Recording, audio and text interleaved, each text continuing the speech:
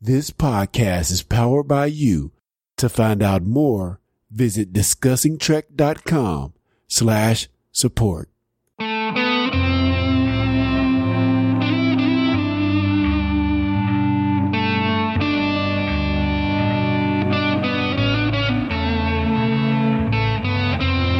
Hello, everyone, and welcome to Discussing Trek, a Star Trek Discovery podcast, an unofficial podcast about the CBS All Access series Star Trek Discovery. Hi, I'm Clarence, and I'm joined by my fellow co-hosts / Trekkies, starting with none other than the Who story himself, Cal Jones. Cal, how's it going, dude? I'm quite well, dude. Just keeping busy and enjoying reliving some Star Trek Voyager. Oh, yeah, let the good times roll.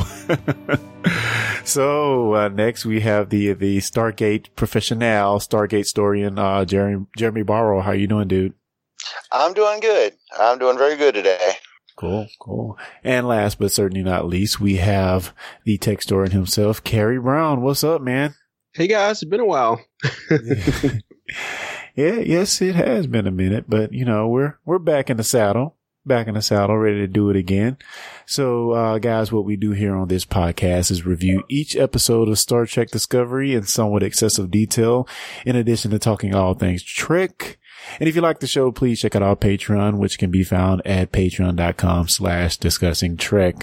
Today, we're going to be taking a deep dive into the first episode of Star Trek Voyager, my beloved Star Trek Voyager, and looking at Caretaker number 1 and 2. So we're going to look at the introductory episodes of Star Trek Voyager. Should be a lot of fun. So, guys, what has everybody been up to? Everybody doing okay? Oh, yeah. I can't complain. Good. Any happenings? Any news you want to bring up? I know Cal mentioned Billy D. Williams coming back in Star Wars Episode 9. Yeah, I think that's interesting. He's the only one out of that original group that they haven't had on there. So cool.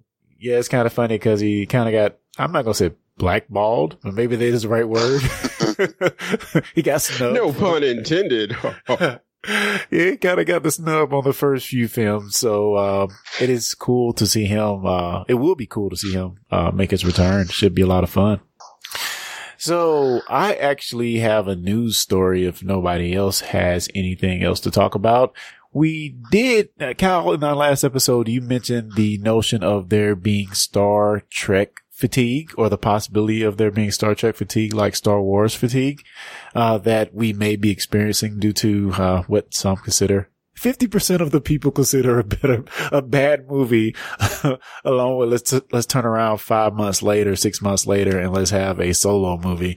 But I think you may have been on to something when we were talking about this story about Patrick Stewart possibly coming back, because Alex Kurtzman has made a deal through 2023 to actually helm the show and also, spin off into several different properties. So I'm reading this from TrekMovie.com. Breaking news: CBS expanding Star Trek TV franchises may include Patrick Stewart returning as Picard. So let's see here. It was announced by CBS that Star Trek Discovery executive producer Alex Kurtzman agreement to an exclusive deal through 2023. The new deal with Kurtzman's secret hideout production company will include Kurtzman, who just took over as Discovery showrunner, supervising what CBS is calling an expansion of the Star Trek franchise for television. So we see this 5-year deal that he signed, but what does that entail? That might be where Patrick Stewart comes into play. So I had a few theories of what Stewart's role might be in the series. Could it be a whole different spinoff? I'm still going to hold true to my theory that somehow Discovery is going to jump forward in time. That's just my crazy, out there theory, but a la Generations. Yeah, a la or Generations. I guess reverse of Generations. Yeah, kind of. Well, I mean, we do have the Spore Drive, which we presumably could time travel. We kind of know that. But, we have the notion of Stewart coming back, as well as, Kurtzman signing this deal, which they are talking content spinoffs in the works, potential projects. I think one of them is a series set, in Starfleet Academy from creator Stephanie Savage and John Schwartz. And also there is the possibility of an animated show. And they're just, it's a bunch of different things, a series based around the story of Wrath of Khan. So they have a few things in the coffers, which they are trying to, produce and maybe come up with something. And maybe in 5 years from now, we'll be saying we're having, Star Trek fatigue, which that's something that I welcome wholeheartedly. Any thoughts from you guys? I would like to see a Starfleet Academy show. I think that would be an interesting show to watch. Yeah, I'm kind of like what you said, Clarence. I would welcome a fatigue as long as what they're giving us is good. I think some of the reasons we are saying that we're getting fatigue from Star Wars is because the movies aren't living up to fan expectation as a broad sense. I personally think that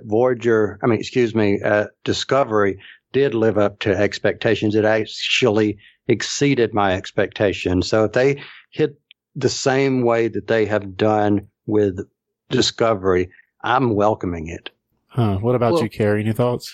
Well, for me, as far as like the fatigue thing, I mean, Star Trek has been around forever, and I guess Star Wars has too. But the thing about Star Wars is we're used to not having Star Wars for like ever, and then there's a movie, and like the MO of that series was they would give us time to miss Star Wars. So then when one came out, we were all excited. Now there's a Star Wars movie every year. And with this, I don't feel like it's the same like thing because it's number one, it's because it's a TV show. And number two, I mean, if there were like 3 Star Trek series on right now, then I would be kind of worried. But so is he going to be in this show or is he getting his own show? Nothing has been confirmed yet. So I guess as of right now, we don't know.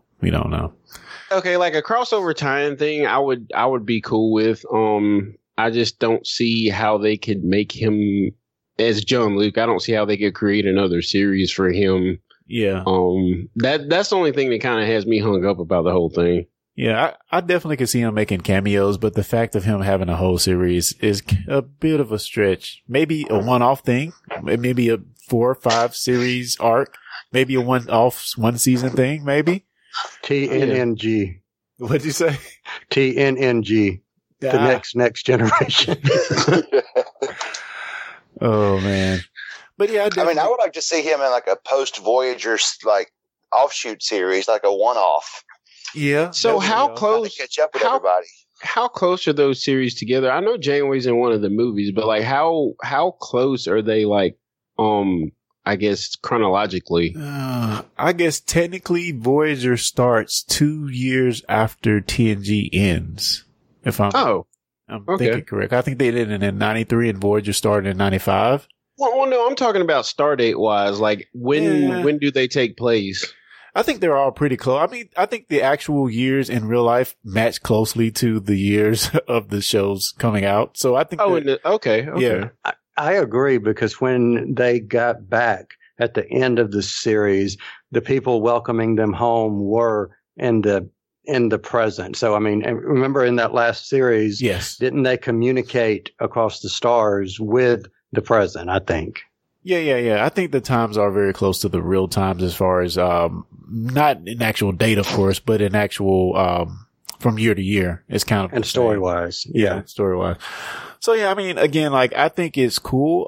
But we kind of have to relate it again to maybe the fatigue that set in the past and kind of extrapolate to what we might get and where we don't want to see it go. Cause of course, by the time Enterprise rolled around, there was a bit of fatigue setting in. And if I take it to another beloved series that someone on this show loves, Stargate had the same problem. They had solid shows that were very good, but by the end of the run, it was just this fatigue that kind of set in, and ultimately it kind of ended too soon because the companies weren't willing to put money behind it anymore. It was like within a couple of years, you had like for Stargate, you had like 4 different shows going, and it was just and kind of like with Star Trek, they had I think was it 2 or 3 at one time. It was a bit too much.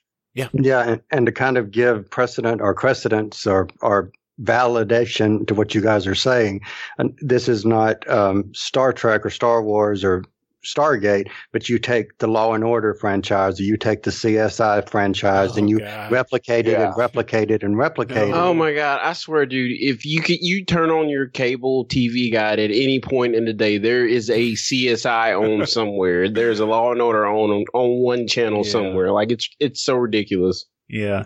And maybe the fact that it's on this premium network, and we have moved to this mode away from 22 episode seasons into a shorter, more core, concise season. Maybe that can be in Star Trek's favor, and maybe even some of the other series for that matter, because you're not stretching it out as much. You're having more concise, focused stories, and it lends itself more to the Netflix model of having, these stories that come out every year that, they're this continuous thing throughout the series, but this whole season kind of sets alone, it kind of stands alone, So maybe that might be the difference to have 13 episodes rather than 22, and it can push that fatigue a ways off.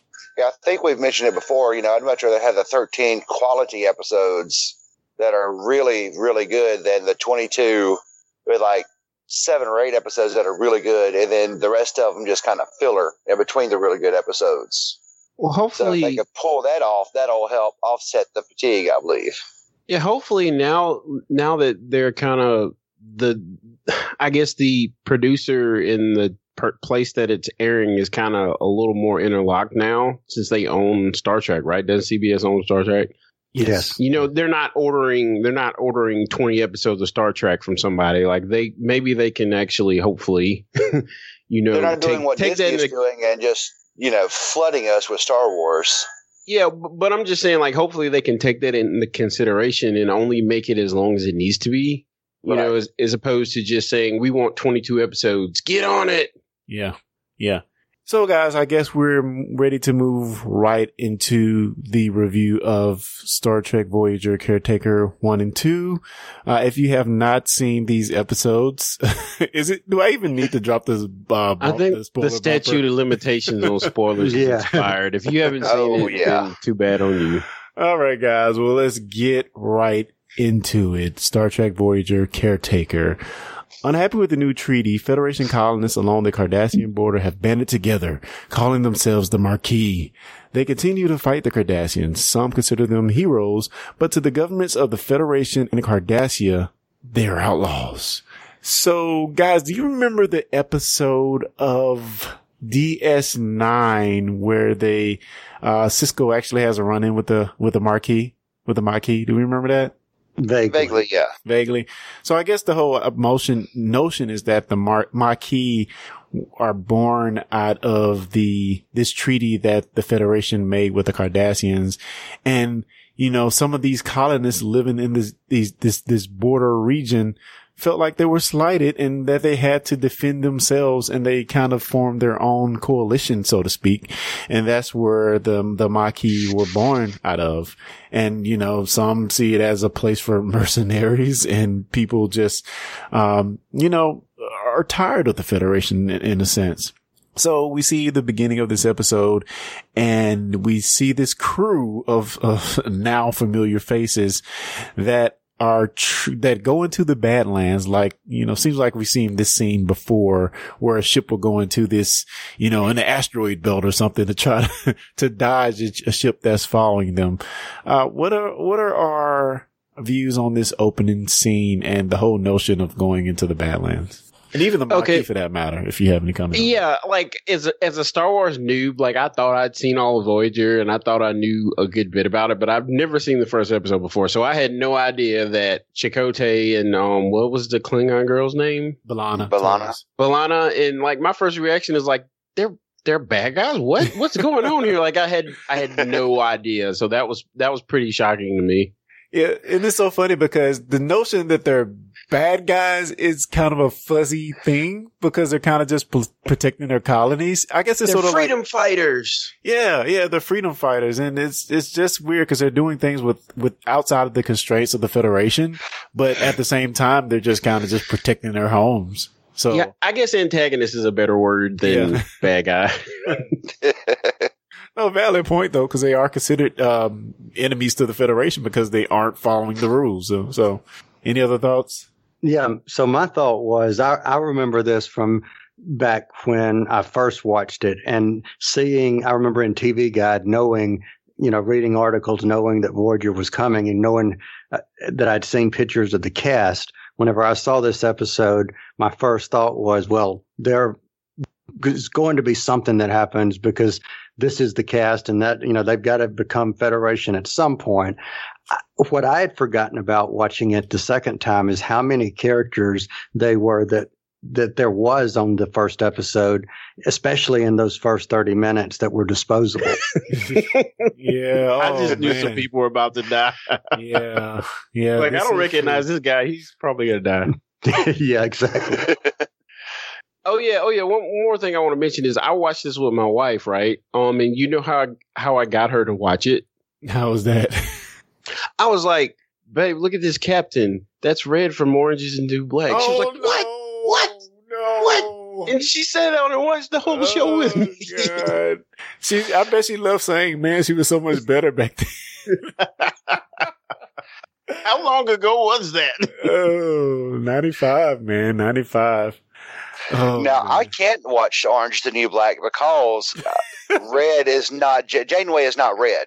That doesn't work for me. I can't allow Captain Janeway to be this boo punching Russian angry lady. So it's really funny that you said that because I myself have never seen Orange is the New Black, and it is exactly that same exact reason. Don't do it, man.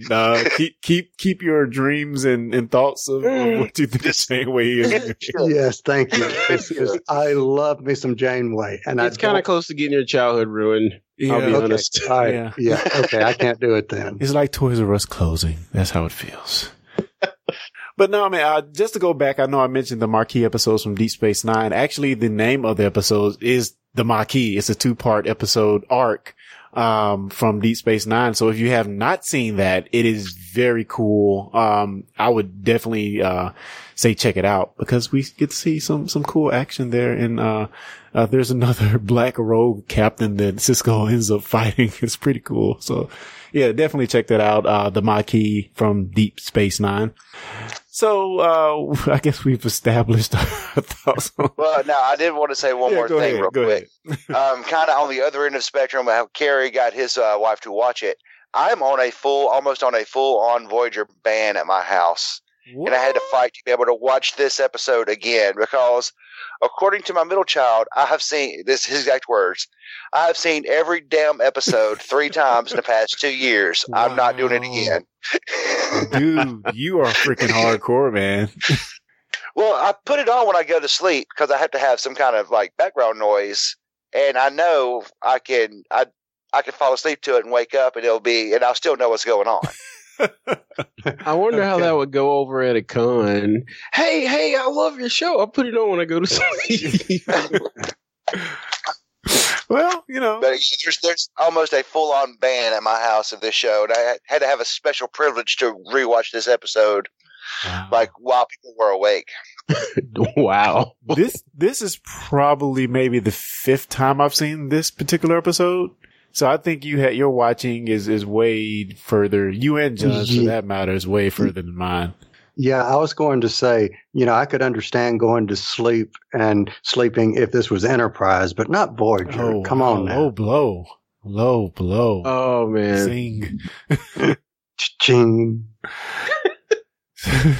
So we move on from this initial scene where, we see the ship, the Maquis ship get lost in the Badlands.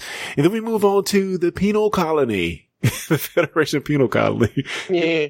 Yeah. What are our initial thoughts of, Robert Duncan McNeil as Tom Paris, the supposed, bad boy / playboy, that has ended up in this colony thing? Yeah, he definitely looked like he had a comfy prison existence. Is my first thought. Why can't all prisons be like this? It seems. What was he doing? Like scanning a rock or something, or a tree, or I can't even remember what it was. He's doing some engineering work or something. I forgot exactly what it was, but yeah, this was like very reminiscent of like the beginning of Discovery for me a little bit, like the whole disgraced member of Starfleet getting a second chance. Yeah. He was actually there for treason. So yeah, man. It's so funny because Star Trek is very much that utopia sense of how things we want it to be in the future. And ain't no prison I've seen looks like this. So if we ever get to that point, I want to live in that world. Right. Exactly. Dude, that's the Martha Stewart prison. That's what that is. You might be right. Yeah, you might be right about that. The Little Wayne prison. Wait, yeah, you're probably right. But, oh man, Tom says one of the best lines in all of Star Trek history in this episode. Do you guys know what I'm talking about? Help me out. Help us out. So it's that one scene where they are, approaching DS9 in the runabout, and he's talking to the Betazoid woman, and she asks him, do you always fly at women at warp speed? And then, Tom Paris, and then he says, only when they're in visual range. I was like, oh, that's so great. That's so corny. It's so good. Why do I love that so much? Why? Anyway. That's a good question. Yeah, I mean, as many times I've seen that episode, that's always one of the lines. I'm like, that's the greatest. But anyway. Now, didn't she say something about being a Betazoid, and he was saying about them something? She burned him in return to whatever it was he was saying. Yeah, something about she's the coldest Betazoid he's ever met, or something like that. But hey, if you don't mind, I wouldn't mind, and I hope I'm not taking this from you, something that you were going to say. Go for it. But whenever I saw Tom Paris for the first time, I was thinking about what we saw Robert Duncan McNeil say about that character initially not supposed to be Tom Paris, that there was another character from Star Trek that it was originally supposed to be. Am I right on that? Yeah, he's in his... Yeah. Go ahead. No, I was just going to say, I don't know the full story behind it. I was just remember hearing about it. Yeah, go ahead. He makes an appearance on The Next Generation, where he's part of this, and I haven't seen this episode in a while, but he's part of this flight crew, and some accident happens. A story not too similar from his story on the show, actually. And I guess they thought that he would initially be coming back to reprise that role, because they asked for an actor that looked like him from that episode, and then he wound up coming in and interviewing and getting the job. So yeah, he very much, the roots of Tom Paris are rooted in that character, but I think we mentioned on our Pensacon recap that they changed it just enough, maybe not to pay royalties to the original writer of the character. Yes, that's true. Yeah. Yes. And they could do whatever they wanted to with him. So yeah. So I'm confused. Is it the same actor? Or just the same character? Same actor. Same actor? Okay. Yeah, playing a very similar flyboy character in Star Trek. Yeah, but they chose him. Yeah, you should definitely check out that episode too. I need to research it so I can give it to you guys. But yeah. That's some awesome history of the actor Robert Duncan McNeil and his previous stint in Star Trek. So we're back to DS9. Oh my goodness. We make that approach and we're back to DS9 and we see Quark and poor Harry Kim.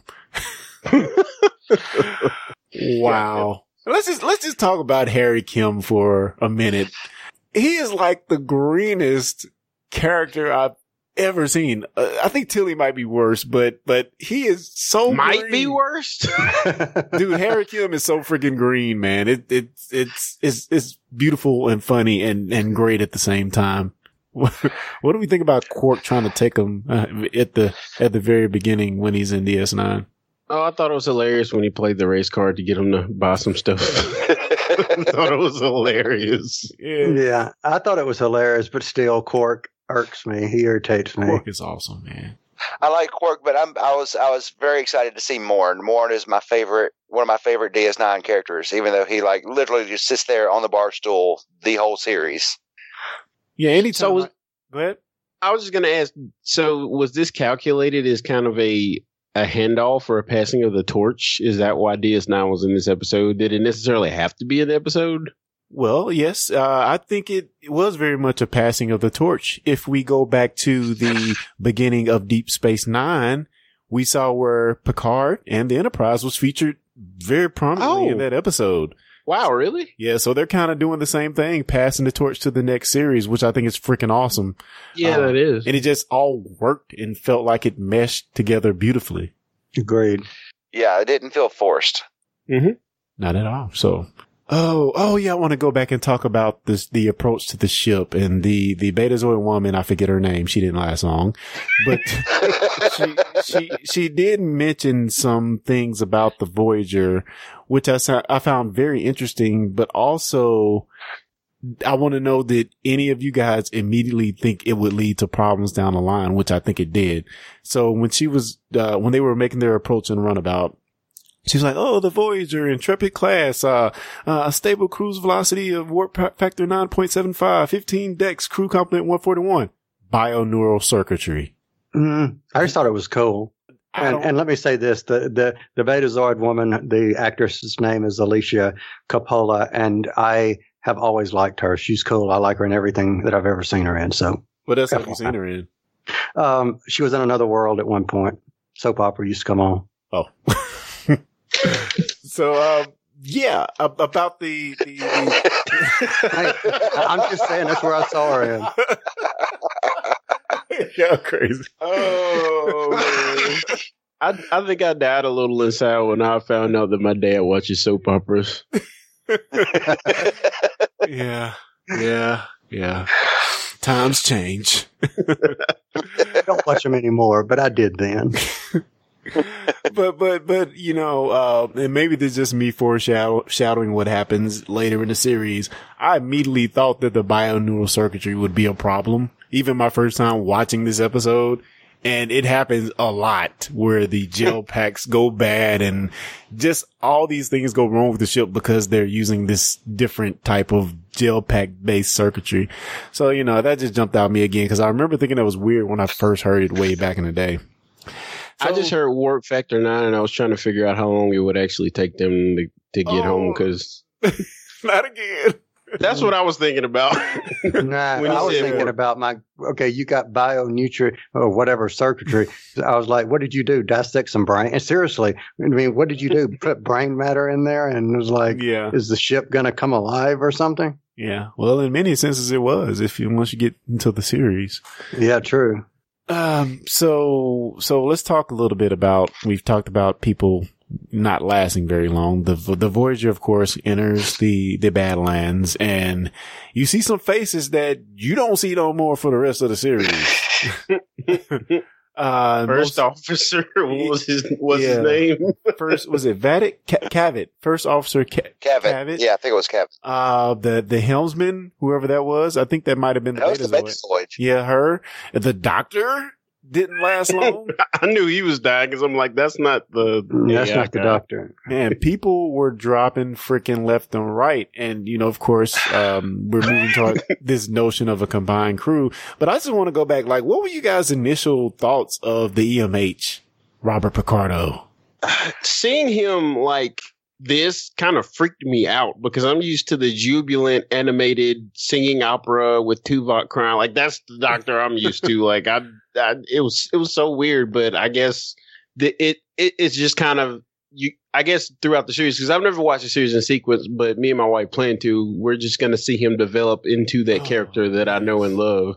It's going to be so wonderful. It really is. Now, see, I remember watching Stargate Atlantis with Robert Picardo, the guy who plays the EMH. Yep. And he plays a different character, so I was more expecting that. but Atlantis happened after Voyager. So, yep. I mean, he wasn't what I expected, but I was really pleasantly surprised with what he became. Yeah. And yes. Go ahead, Kyle. No, go ahead. No. I was just going to say, for me, I felt sorry for him because he was designed for this one singular purpose. Yeah. And all of a sudden they just turned him on and left him on.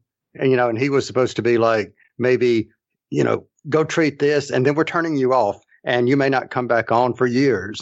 But then they just turned him on and was like, okay, we're leaving you on. Photons be free, man. Photons be free. Yes. but no, I mean, we've mentioned it before, and as we go through these different series, we keep bringing it back up. But this type of character is what makes me just love Star Trek. His original programming, he is this, like Kara just mentioned, this kind of very robotic still kind of guy, Still, he has some quirky, funny things going on even from the very beginning.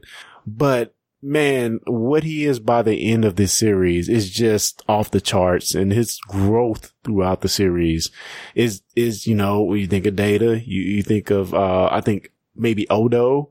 But just the type of character that by the end of the series, they've grown so much, and you've grown with him through these seven seasons. And it's just, I love Robert Picardo, man. He is one of my favorite Star Trek characters by far. Yeah. If I had to, compare growth between Data and growth between the Doctor, by far, I would give it hands down Robert Picardo's character. I agree. Absolutely. Cool. So let's move on a little bit. Let's talk a little bit about Janeway and Mark. What do we think about her? And what I really want to talk about is, and maybe Kara, I would want to know your wife's reaction if she said anything about this part, but you have a female captain helming this ship, and maybe unlike Cisco, well, I guess Cisco did show a bit of emotion as well, but we see where she has this love that she's very much, we find out she's going to miss later on because she's not going to see him. And I don't know, she's able to have this softer, tender side that you would expect from a woman, but flip that dime and she can be like, the hardest, most commanding, captain, ma'am, sir, that you'd want to follow. What do we think about Janeway early on? Me personally, I don't, this is going to sound weird, but she's just straight shooter. Like, I guess the complete polar opposite of the captains in Discovery. Like, even throughout this episode, I'm like, yep, I can see why it reminded me, like, I can see why some people were so upset with Discovery at the beginning, because like, she has her principles, and it's like, get in line or get out the way, basically. Like, I really like her character. I mean, I agree. From the very beginning, Janeway, I liked all these characters, but for me, Janeway was one of the reasons that I attached myself to Voyager like I did. You didn't question her. You didn't question her being the captain. She just had a presence about her that was energetic to me. And I think she won won fans over. She was what she needed to be. And I didn't really pay that much attention to her having the interaction with Mark about the dogs, because I was also thinking about, Clarence, like you mentioned, Cisco talking about, being, distraught over his dead wife. So, yeah, so that wasn't too dissimilar. Though she did say one line, I was like, did she really just say that? There's this one line where she was talking to Mark, and Mark said, "Oh, I didn't want to bother you." And then she was like, "Hey, you never bother me except the way I want to be bothered." I was like, whoa, Janeway, whoa. Did I just hear that on Star Trek? No. Janeway getting nasty. Hubba. Oh, boy. Yeah, and of course we have one of my favorite interactions with Mr. Harry Kim. She tells him at ease before you sprain something, which I think is yeah, that's right. Yeah. And then the whole part about ma'am, sir, captain, you can call me captain, ma'am in a crunch. And then like Kim immediately turns around and calls her ma'am, which I thought was hilarious. It's not a crunch yet. Yeah, which is freaking awesome. So let's get a little bit into the story itself. 70,000 light years away from home, they're taken to to the Delta Quadrant by the Caretaker, who is bringing them there to see if somebody is fit to replace him. We find out. What? Oh, I heard a groan from Carrie. What okay, all right. I get that, we get a payoff at the end, but I swear, like, through most of this episode, I was like, what the heck is going on? Like, I do not know. Like, is it just me? Am I dumb? Like, what is happening? Huh. Did any of the rest of you guys with the Caretaker stuff anyway? Okay. Like, why is he shooting? Why is he shooting off into this planet? Like, what? Because he's happy. Tuvok's like, Captain, he's firing faster now. I just didn't understand that at all. Like, it didn't make any sense to me that he's shooting his energy into this dead planet. Oh, God. You put it like that. Don't shoot your energies to dead planets, folks. Well, he was in a hurry. He was excited. To die for, literally. Oh, boy. Oh, my gosh. Like, yeah. Yeah, I will admit it felt a little strange, but I do think it was just the right amount of mystery to have you thinking, like, okay, why is he really giving this planet energy to survive? Like, what is really going on? And he's saying that, I think he said something like his time is almost up or something to that effect. And they go down to the planet and then they talk to Hobo James Carlin, and it's like George Carlin, sorry. And it's like, there's not enough time. Like, that's all he said. I get it now, like, seeing the whole thing, but, like, that's all I was thinking is like, what? Okay. So here was my thing. You take them 70 light freaking years across the galaxy, and I want to know which character's mind did they scan to get, come on now, I have a picture of lemonade and some sugar cookies. You want some corn on the cob? I'm not ready for you yet. We got some corn on the cob. Time for the welcoming bee. Y'all need to sit down because the family's here. Come on now, y'all. It's not time to go in the barn yet. They might have got that program from the holodeck or something. I don't know. I mean, I don't think anybody on that ship was thinking of like old Farmtown, Ohio or something, or the South or whatever. That was highly unlikely. It was like, if you put me in that, I would go freaking insane. I was like, Tuvok was like, perhaps they picked this to put us at ease. I was like, no, none of them jokers look like they at ease. They all like, I just landed in the Twilight Zone. They looked like I was thinking like, I was just waiting for the banjo to start. Like, it was. Wouldn't it have been funny if, like, they would have had a scene where the Federation people are coming up, and then there's this woman going, "Come on now," and then they start running the other direction. Oh my god! And it's like watching this with my wife. Like, she's asking me questions, like, because she thinks I know what's going on. Like, what do you know? Why are they in the South? Like, she's just, I was like, I don't know. Like, I have no idea. Hey, it was the best thing they could do on the budget, okay? Okay, guys? Jeez.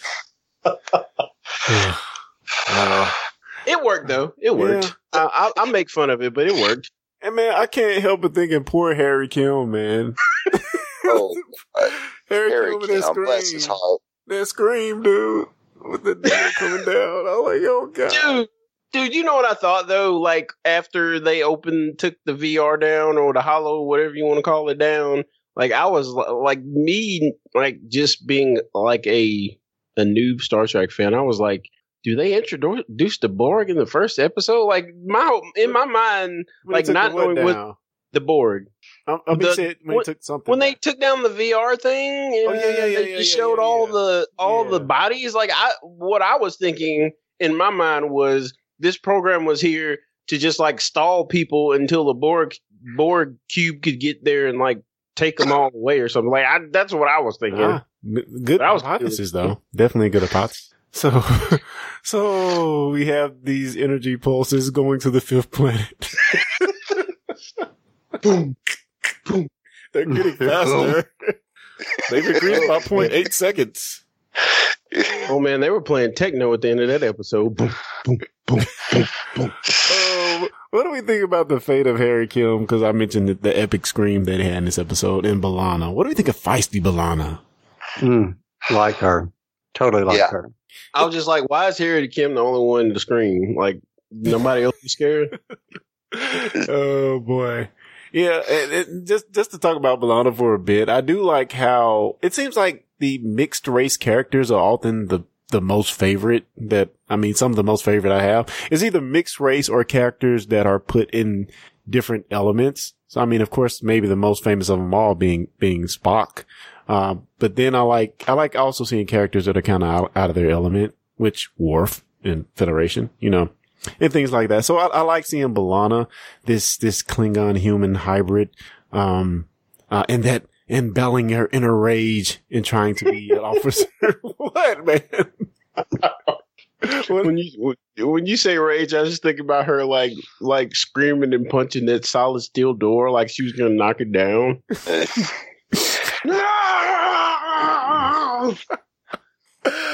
Oh boy. I got a kick out of that. Sorry, I'm gonna shut up. No. I'm killing myself over here. So what do we think of the Kazon, the main enemy in this episode?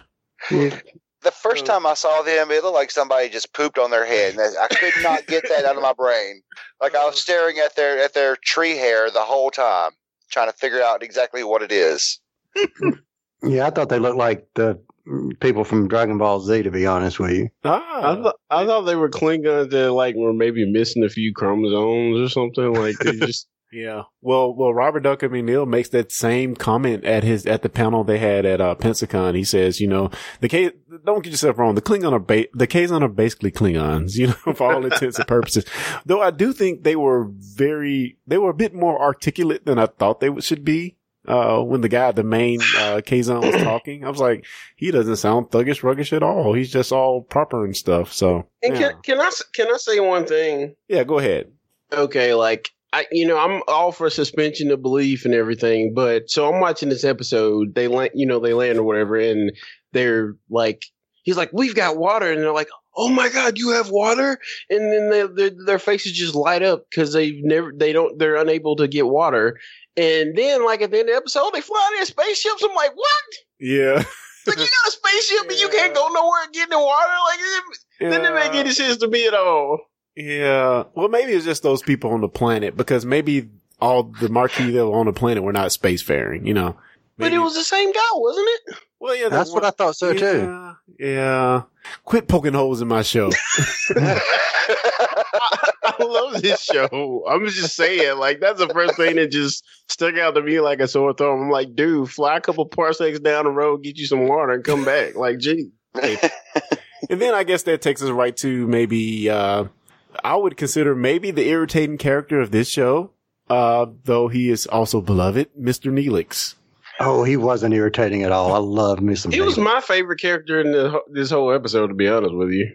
My opinion of Neelix did not change from episode 1 to the end of season 7, where it was just pure annoyance. Oh, no, Pure annoyance. I guess I should qualify what I'm saying. One thing they did really well in this episode is contrasting him with Tuvok.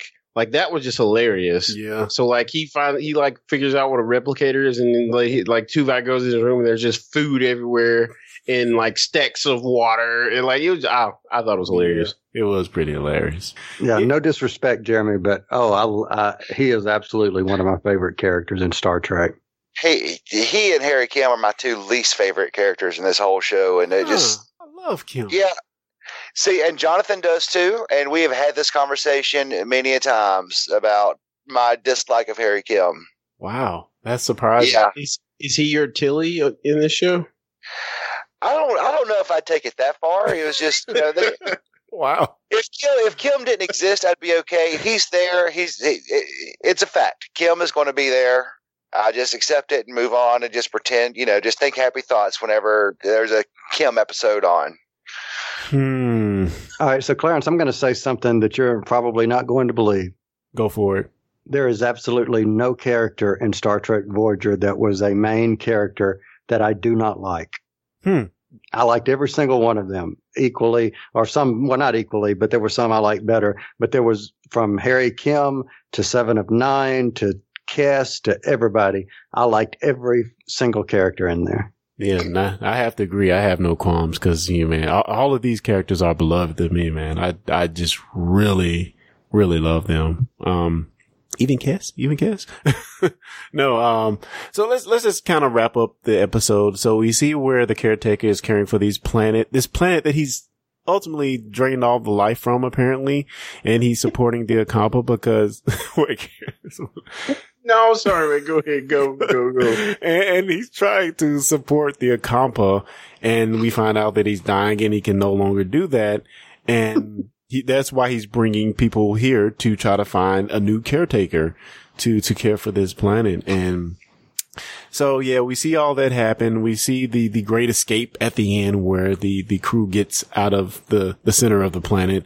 And we ultimately see where the caretaker is unable to send them back, and Janeway has to make this decision. And man, what do we think about this decision Janeway has to make to either take the trip back home or destroy the array and lose all chances of going home in a quick fashion, take the long way around? So what do we think about the decision? Was she justified in her decision? Was the Prime Directive really that important at that moment? I don't know if it was more the Prime Directive as just her own sense of morals, and that was the only decision she could make. Like, there was no question about it. I just don't think she could have lived with herself had she just went straight home and left this other quadrant in disarray like it was. Couldn't they have like sent themselves home and then blew it up? Well, they said it was impossible. They didn't really give a justification as to why that was impossible, but that statement was said during the end of the last moments of the episode. Oh, it was? Oh. Yeah, I think, now, didn't they say that something about it was going to take like 45 more minutes or 4 or 5 more days for it to be powered back up again to send them home? And by that time, if they left it there after they got home, then the Kazon could take it. Is that it? Yeah, I think it was something to that effect. Yeah.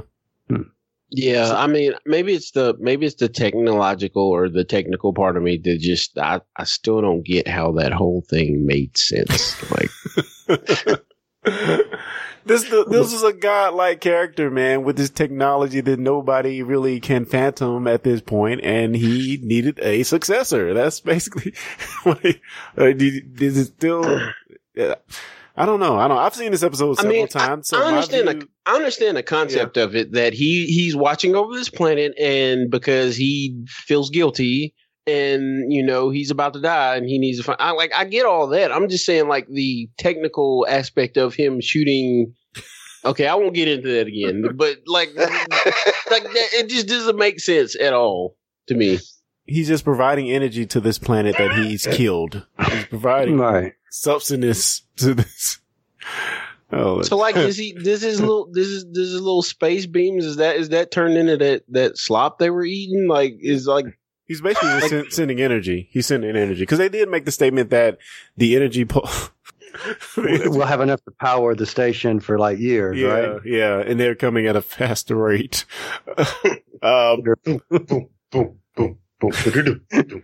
So, guys, that's been. But back to if you don't mind, back to Janeway's decision. Yeah. Maybe this was because we review this. I've learned to watch things differently. But I remember the first time watching it, not really even thinking about why she made her decision. It was like, okay, well, she made the decision, and now they're stuck because you got a new TV show.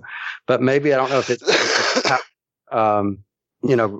thinking. When we're thinking in the context of reviewing, or if it's age, because, you're older and more experienced, I guess. But I was looking at it actually thinking, what would I have done in that situation? And the sad thing is, I don't know what I would have done in that situation. Yeah. And personally, I think it goes back to what Carrie mentioned up top like how, especially from the beginning of Discovery, they weren't really holding fast to Starfleet principles. And we see here where Janeway is making the ultimate sacrifice to uphold her Starfleet principles. True. Yeah, to not affect these other races and to actually save this planet of people. She's making the ultimate, Starfleet decision. I think they even mentioned the Prime Directive, near the end of the episode. So, these first series that we see captains that at all costs are trying to do the right thing, and a vast difference from what we saw early on in Discovery. So yeah, kudos to Janeway, I guess. But then again, you're stuck 70,000 light years away from home, so there's that. Yeah. So guys, any other takeaways from this episode that I have not mentioned that you want to bring up maybe or talk about? So here's one thing that I've never understood through the whole series, and I don't know if they've ever touched upon it, but if Kes was stuck on this barren planet, how did she and Neelix become an item that he had to go rescue her? I'm assuming he knew those, whatever that race of aliens was, because, he knew about them, so I'm assuming he'd visited there before. Well, yeah, he took a bunch of their water, so yeah, they knew him, so I'm assuming he just saw her there and was like, how you doing? I mostly assumed that she was with him. Everything that Carrie just said up until the point of maybe she was actually with him and got captured by the Kazon. Yeah, that's kind of what I figured too. Yeah. But wasn't she from the other place? Yeah, she was. She was from the underground city. She showed them how to escape. Yeah. Yeah. So I'm just wondering how they met. How they came to be in the first place. Yeah. And then got separated and then got back together. Yeah. I guess the thing we don't know is how long she has been on the surface. If we knew that, we could probably gauge a little bit better about, if they had time to have this relationship. But then again, she's only 6, isn't she? Or something crazy like that. So she's 1. Oh, she's 1? Oh my, yeah, they only live to 6 or 7. Yeah, that's right. Yeah. Yeah. Yee, Neelix robbing a cradle. Literally. she ain't nothing but a baby. But, oh man. But for me, this whole episode, it after watching Discovery and seeing something that was so vastly different than other Star Treks, and I knew that, just seeing the contrast in this episode. So Harry Kim's the noob, and he's coming in, and his the way he acts, I think it just kind of magnifies the experience and the morals and whatever the values of the crew.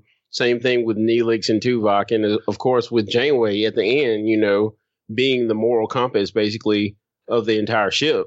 I don't think anybody else on that ship would have done what she did if they were the captain. So I thought that was pretty cool too. Yeah, and I guess if we, again, like you said, compared to Discovery, I think what we haven't seen in Discovery, which I'm hoping we see in season 2, is more of how the crew kind of messes, and how, I can't say the word, and how they kind of interact. Because we definitely see here where everybody kind of has their roles. Kim is the new guy. You have Tom Paris is the bad boy. You have the captain that's, holding true to values. You have the zany Neelix who can find trade routes. So I'm hoping at some point in Discovery season 2, we see a bit more about, other than Saru and Burnham, and of course, whoever the captain ends up being, we see a bit of how the crew meshes together. Cause I don't think we've got that at all. Yep. All right, guys. Well, we're ready to end things off here. I will go around the horn and ask everyone what they've been working on. If not working on anything they want to plug, podcast related or otherwise. So I'll start with Jeremy Barrow. What's up, man? What you got? The only thing I got is I finally was able to sneak off and go to a movie last weekend. I saw Jurassic World: Fallen Kingdom. I'm hearing good things about that. To me, it wasn't the best Jurassic Park movie, but it did have explosions of dinosaurs, and that's all I need to be happy. Check. Fair and enough. It was probably a little bit more emotional. There's a to me an emotional scene in there, and I'm not going to spoil it because it'll get you. But it's definitely worth watching. Oh man! But skip 3D. That's not worth the extra money. Oh, that's my rule for life. No 3D. It hasn't been since Avatar. That's the only movie I've seen where 3D is worth it. Yep. Ever. I kind of agree. And if there Agreed. was a showing that wasn't 3D, I would have seen that. But had to go with what was available. Oh man, got to do what you got to do. So I'll move on to Carrie. What have you been up to, man? Podcast related, otherwise. Not a whole lot podcast related except for Tech Edition. We just recorded an episode. Was that Friday or Saturday? Saturday, I want to say. Saturday. And we had a lot of fun. So check it out. Yeah, it was fun. So I mean, other than that, I just been playing a lot of golf. That's fun. Cool. Broke 100 for the first time ever. Congratulations, by the way. Cool. Thanks. All right. Well, Kyle Jones, man, what have you been up to, man? Podcast related, otherwise. Well, if anyone listening wants to check out some other things that you and I are working on, they can go to discussingnetwork.com. Cool. Well, all right. Yeah, I know. I was thinking, wow, I sounded like I was fixing to say something else. And you had us on the edge of our seats. Exactly. So, guys, I will also say just subscribe to this podcast, as well as, again, checking out our Patreon and YouTube page. And also check out Tech Petition and Discussing Comics, Discussing Who, and all that other stuff that we do, which you can find at discussingnetwork.com. So, guys, until next time, prosper and live long.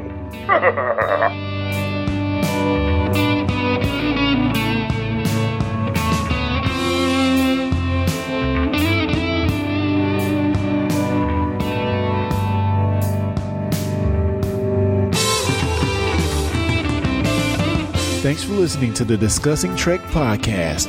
For more information, go to discussingtrek.com/subscribe.